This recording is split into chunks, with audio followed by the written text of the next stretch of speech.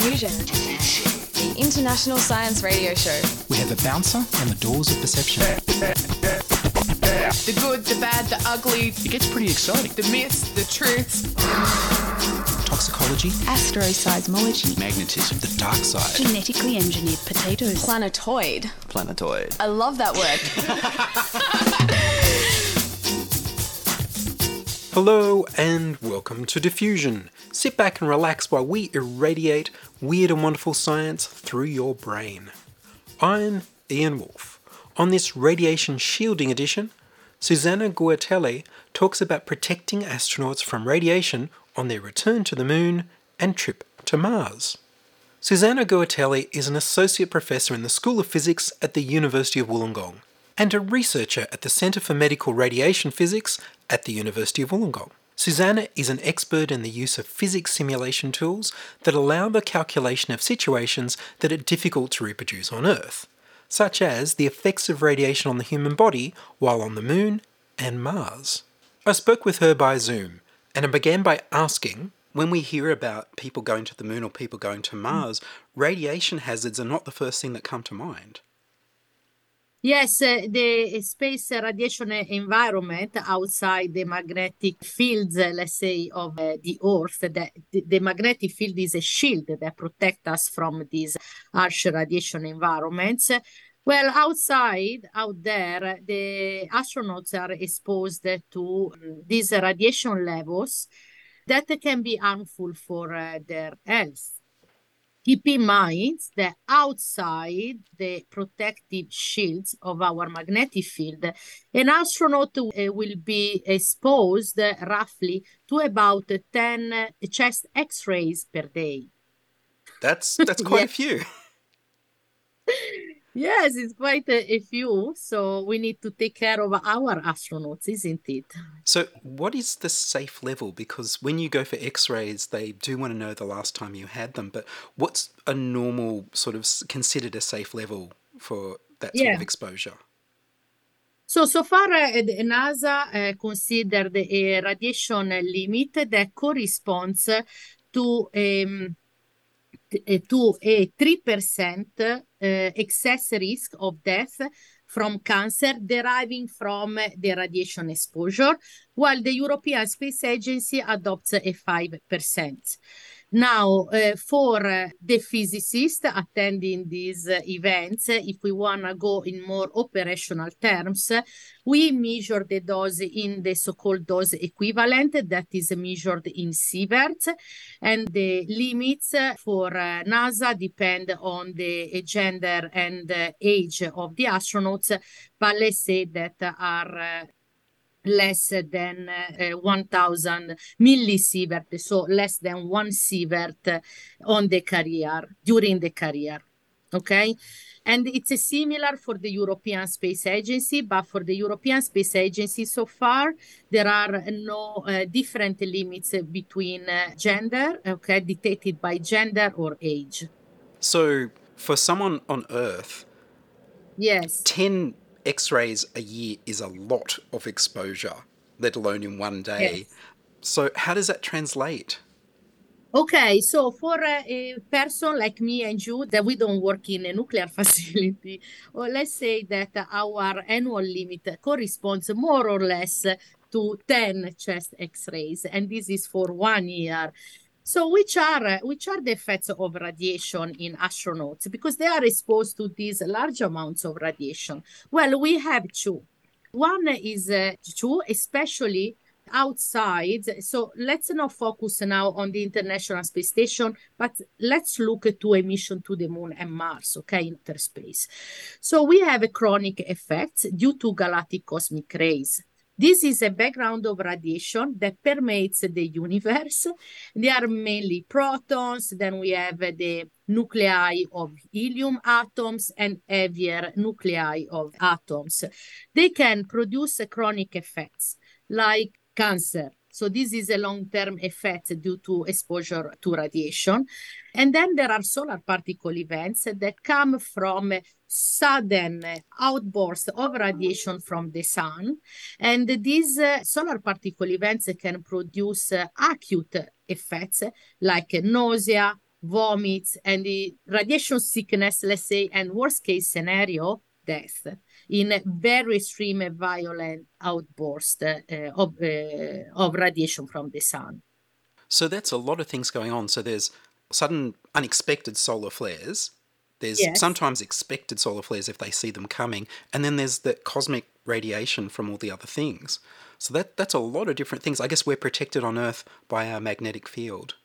Correct. On Earth, we are safe, let's say, because we have our magnetic field that diverts these high energy charged particles. But in the moment that we send astronauts to the Moon and Mars, well, there is no protective magnetic field, not on the Moon and not on Mars. So this is a problem. And the radiation protection is a very serious concern for long-term missions on the Moon and Mars. Because we have the Artemis project of NASA that intends to send astronauts on the moon in the next few years. But these missions are limited in time. But the idea to send astronauts on Mars, well, it will take about 2-3 years in total as a mission. So it's a very long-term mission. Yes, and it's not so easy to bring back the astronauts to the Earth. Yes, you've got to bring them back, and you've got to bring them back alive and not sort of dying of cancer. Correct. We want to send astronauts in a safe condition to Mars, let's say, and bring them back. This is very important. Now, you can't get as big a magnetic field as we have around the Earth to protect a spaceship on its way to Mars. So how do you work out what sort of shielding would protect the astronauts? Yes, there are many studies in this field. It's a very hot topic. So traditionally, the vehicles used for spacecrafts are made of aluminum. But actually, in the research that was done in the past 30 years, this research showed that if we add hydrogen-rich material, actually this is a good shielding option. So what is an hydrogen-rich material? So think about the polyethylene that you find in your water plastic bottles that are made of polyethylene. So hydrogen-rich materials have the capability to moderate more the secondary radiation field that comes when you have this cosmic radiation that is incident on the spacecraft and produces a shower of secondary radiation that also is harmful for the astronauts. And research has showed that hydrogen-rich material can be more effective than, for example, aluminum, to shield astronauts. But this is not sufficient. Unfortunately, these so-called passive shielding solutions that consist in adding really shielding materials to your spacecraft are not sufficient. And there is a lot of interest to study magnetic fields that surround the space vehicle that act as a shielding, similar to what our geomagnetic field does with us on the Earth. This technological solution anyway presents technological difficulties, and I know that there is a research in this field, but I think that we will need to wait more time to see any practical application. As we discussed, we're protected on Earth from a lot of the radiation. So how can you do the research on Earth to protect the astronauts? Yes. This is a very good point, Ian, because the measurements that we have are very scarce and sparse, okay? So it's very difficult how we do this research on Earth. Well, we do have particle accelerators that are used around the world, but unfortunately, these accelerators can only reproduce partially the cosmic radiation environments because the space radiation environments is made of many different particles with a very wide energy range that can be reproduced with our accelerator facilities. So what we do software simulations where we model in a virtual reality, let's say, the cosmic radiation environments that we would encounter in a human mission to the Moon and Mars, and we do theoretical estimations of the doses of radiation that the astronauts would absorb. So we have a synergy between experimental measurements done in facilities on Earth and software simulations. And I'm an expert of these software simulations.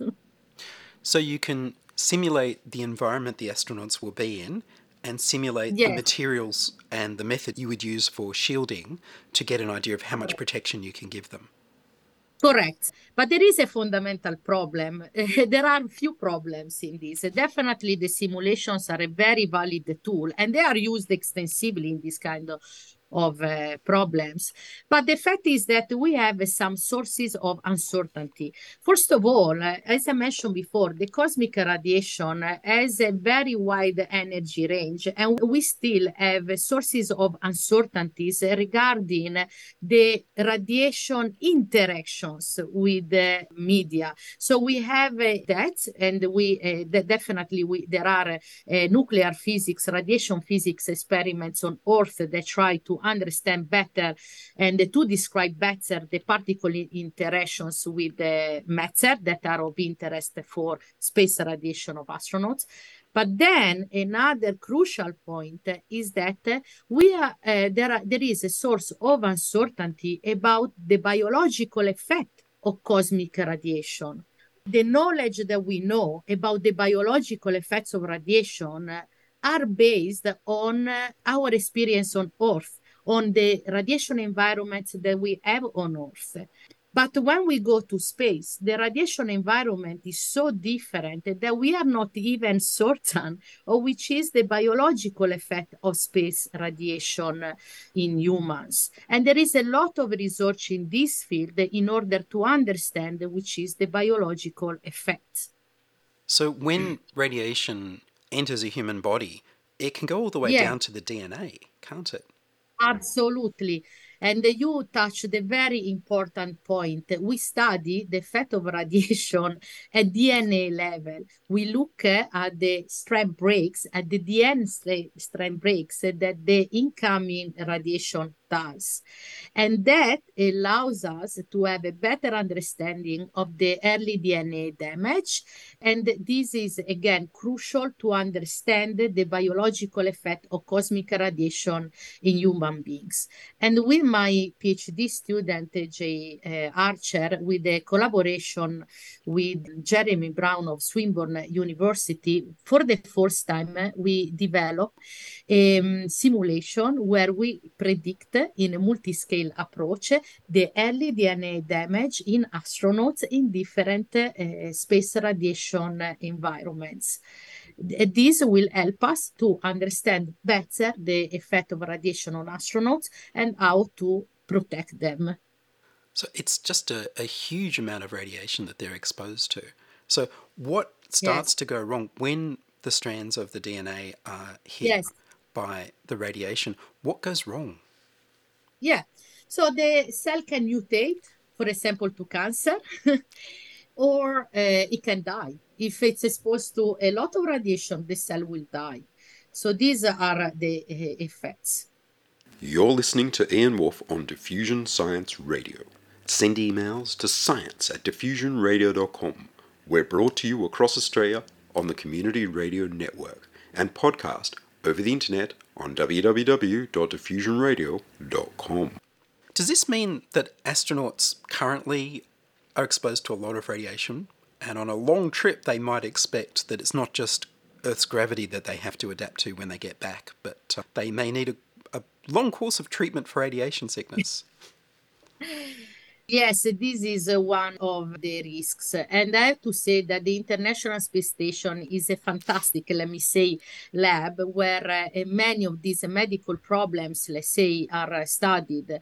We have astronauts that spend months on the International Space Station. I have to say that still the International Space Station is at an altitude where astronauts are, again, protected by our magnetic field. So it's in a better condition in and in a better situation. So the ISS, and to study the effect of radiation on the astronauts on the ISS will help us to understand better the issues and problems. Let's think that when we study the effect of radiation on humans, we need a large cohort of exposed personnel. And while there are not so many astronauts on the ISS, so it will take some time to understand more and more the effect of radiation in astronauts. Think that all the missions that we had on the moon consisted of only few days. So we never had astronauts in outer space for months.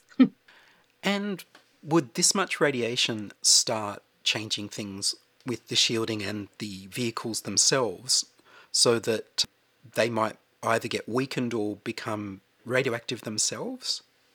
Yes, this is a very good question. So when you have an incident, a cosmic radiation on any material of a transfer vehicle, because it has high energy, it will produce a shower of X-rays, neutrons, nuclear fragments, and also these ones can produce harmful effects in the astronauts. So the goal of radiation protection for astronauts is not only to try to stop the incident radiation. That is usually what is done in our environment on Earth, but we have also to moderate and contain this secondary radiation field. And this is a problem that we do not encounter when we do radiation protection on Earth, usually, okay? Because the energy beams have a lot lower energy, usually. And the software you're running for these simulations, Yes. do these programs take a lot of computing power and a lot of time, or do you get your answers quickly and you need to ask another question? No, the simulations take a long time. They are very time consuming. You may ask to my PhD students, but therefore we needed to use supercomputing facilities, and in particular we use the National Computing Infrastructure, which provides supercomputing facilities to all researchers in Australia through merit, through a system of grants based on merit. And my understanding is that the computing simulations of real-world physics is what's driven a lot of computational advancement, like the graphics cards that now are the fastest consumer computers we can get without a supercomputer, were mainly driven by games people trying to simulate physics, and now physicists use that sort of hardware as well. Yes, for our simulations, fortunately, the use of GPUs is not so wide, but let me tell you that we are going towards the world of machine learning, artificial intelligence, and there is a large effort internationally to accelerate our calculations with machine learning. Why do we need to send astronauts back to the moon, where we've already been, and to Mars, where we've already sent robots?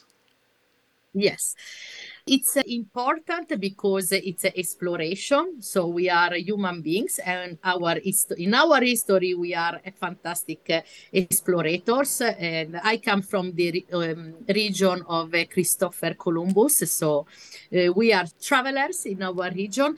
But an important point that for me is crucial and that motivates also my interest in this research field is that thanks to the study of for example, radiation protection of humans in outer space, this research has impacts in our life on Earth. For example, all these studies in radiation protection and understanding the biological effects of radiation in humans will also help with the cancer treatment on Earth.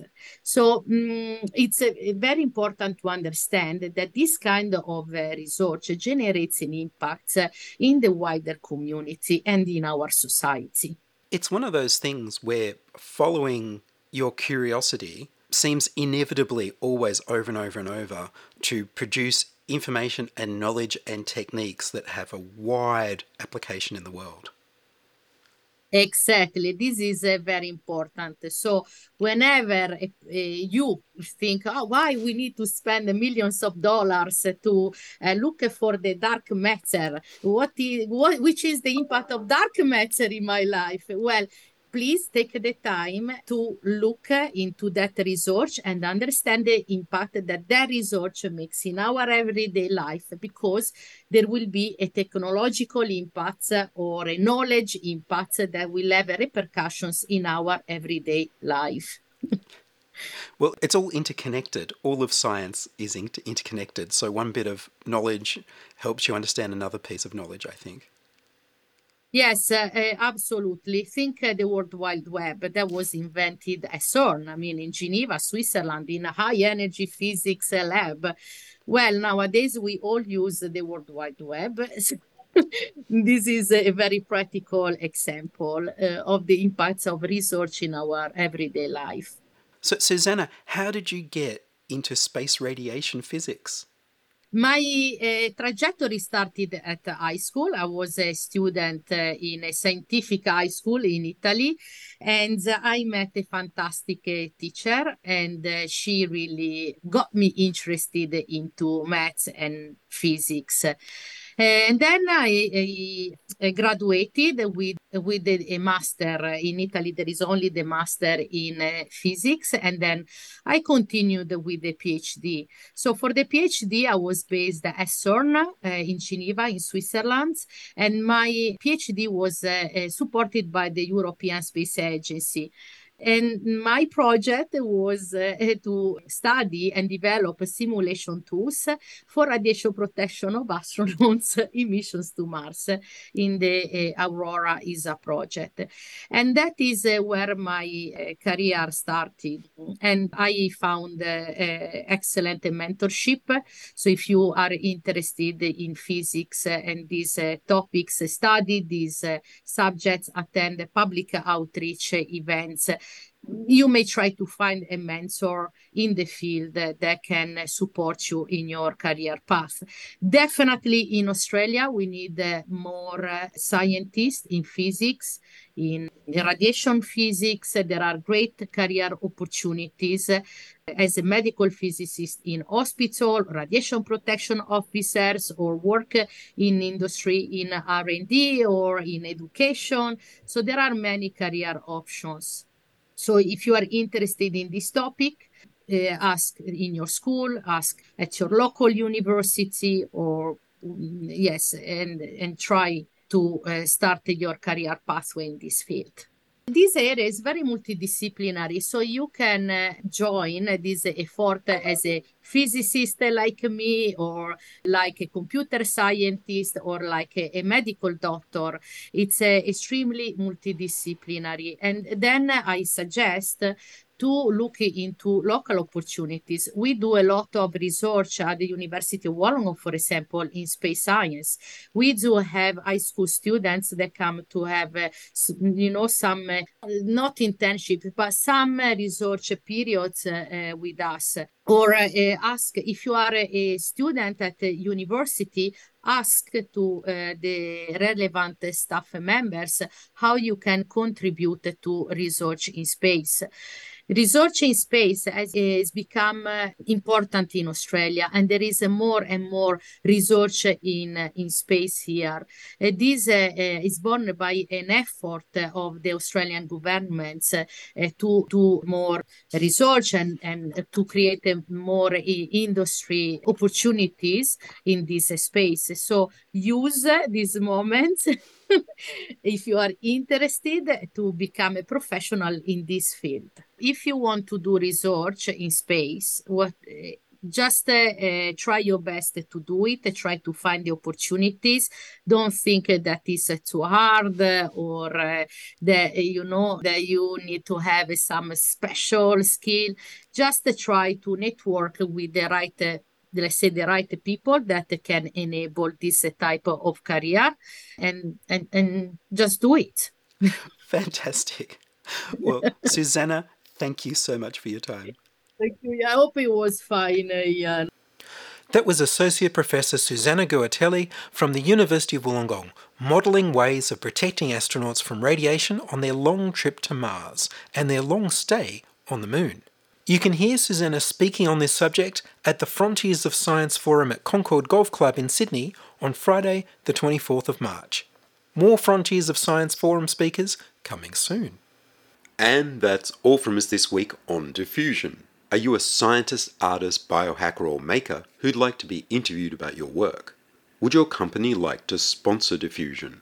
Send your contributions, opinions, helpful suggestions and donations to science@diffusionradio.com. That's science@diffusionradio.com. Please subscribe to the Diffusion Science Radio channel on youtube.com/c/diffusionradio and rate the show on iTunes. Tell your friends. Follow me on Twitter @IanWolf. I produce Diffusion, which is broadcast around Australia to 28 stations on the Community Radio Network, including Radio Blue Mountains 89.1 FM in New South Wales, 8CCC in Alice Springs and Tennant Creek, 2 MVR in Nambucca Valley, 3 MBR in the Mallee Border districts of Victoria and South Australia, City Park Radio 7LTN in Launceston, Tasmania, and 2XXFM in Canberra. Diffusion is narrowcast on Indigo FM 88 in northeast Victoria. Diffusion is syndicated globally on astronomy.fm. Subscribe to the podcast on the Diffusion website, www.diffusionradio.com. That's www.diffusionradio.com, and check the website for links, photos and videos about this week's show. If you enjoyed the show, you can explore more than 1,000 previous episodes archived on diffusionradio.com, where the shows are labelled by keywords so you can focus in on the stories you want to hear. Make a donation through paypal.me/IanWolf or join my patrons at patreon.com/diffusionradio. I'm Ian Wolf. Join us inside your audio device of choice for more science wondering next week on Diffusion Science Radio. Science is fun. It helps you to learn, to know, and to appreciate. When you study science, you may go on field trips. You discover the marvelous interrelationships between all living things. You learn to read the history of the Earth as it is written in rocks and fossils. You find out what makes things tick, everything from a molecule to a living organism. In the study of science is found the most useful and satisfying knowledge of man. Knowledge of his physical world, its past, its present, and its future. And in your moments of relaxation, now and in the years to come, you will find the study of science leading you into fascinating pursuits. Photography, collecting. Why study science? Study science because you will find in the study of science a richer, more rewarding life.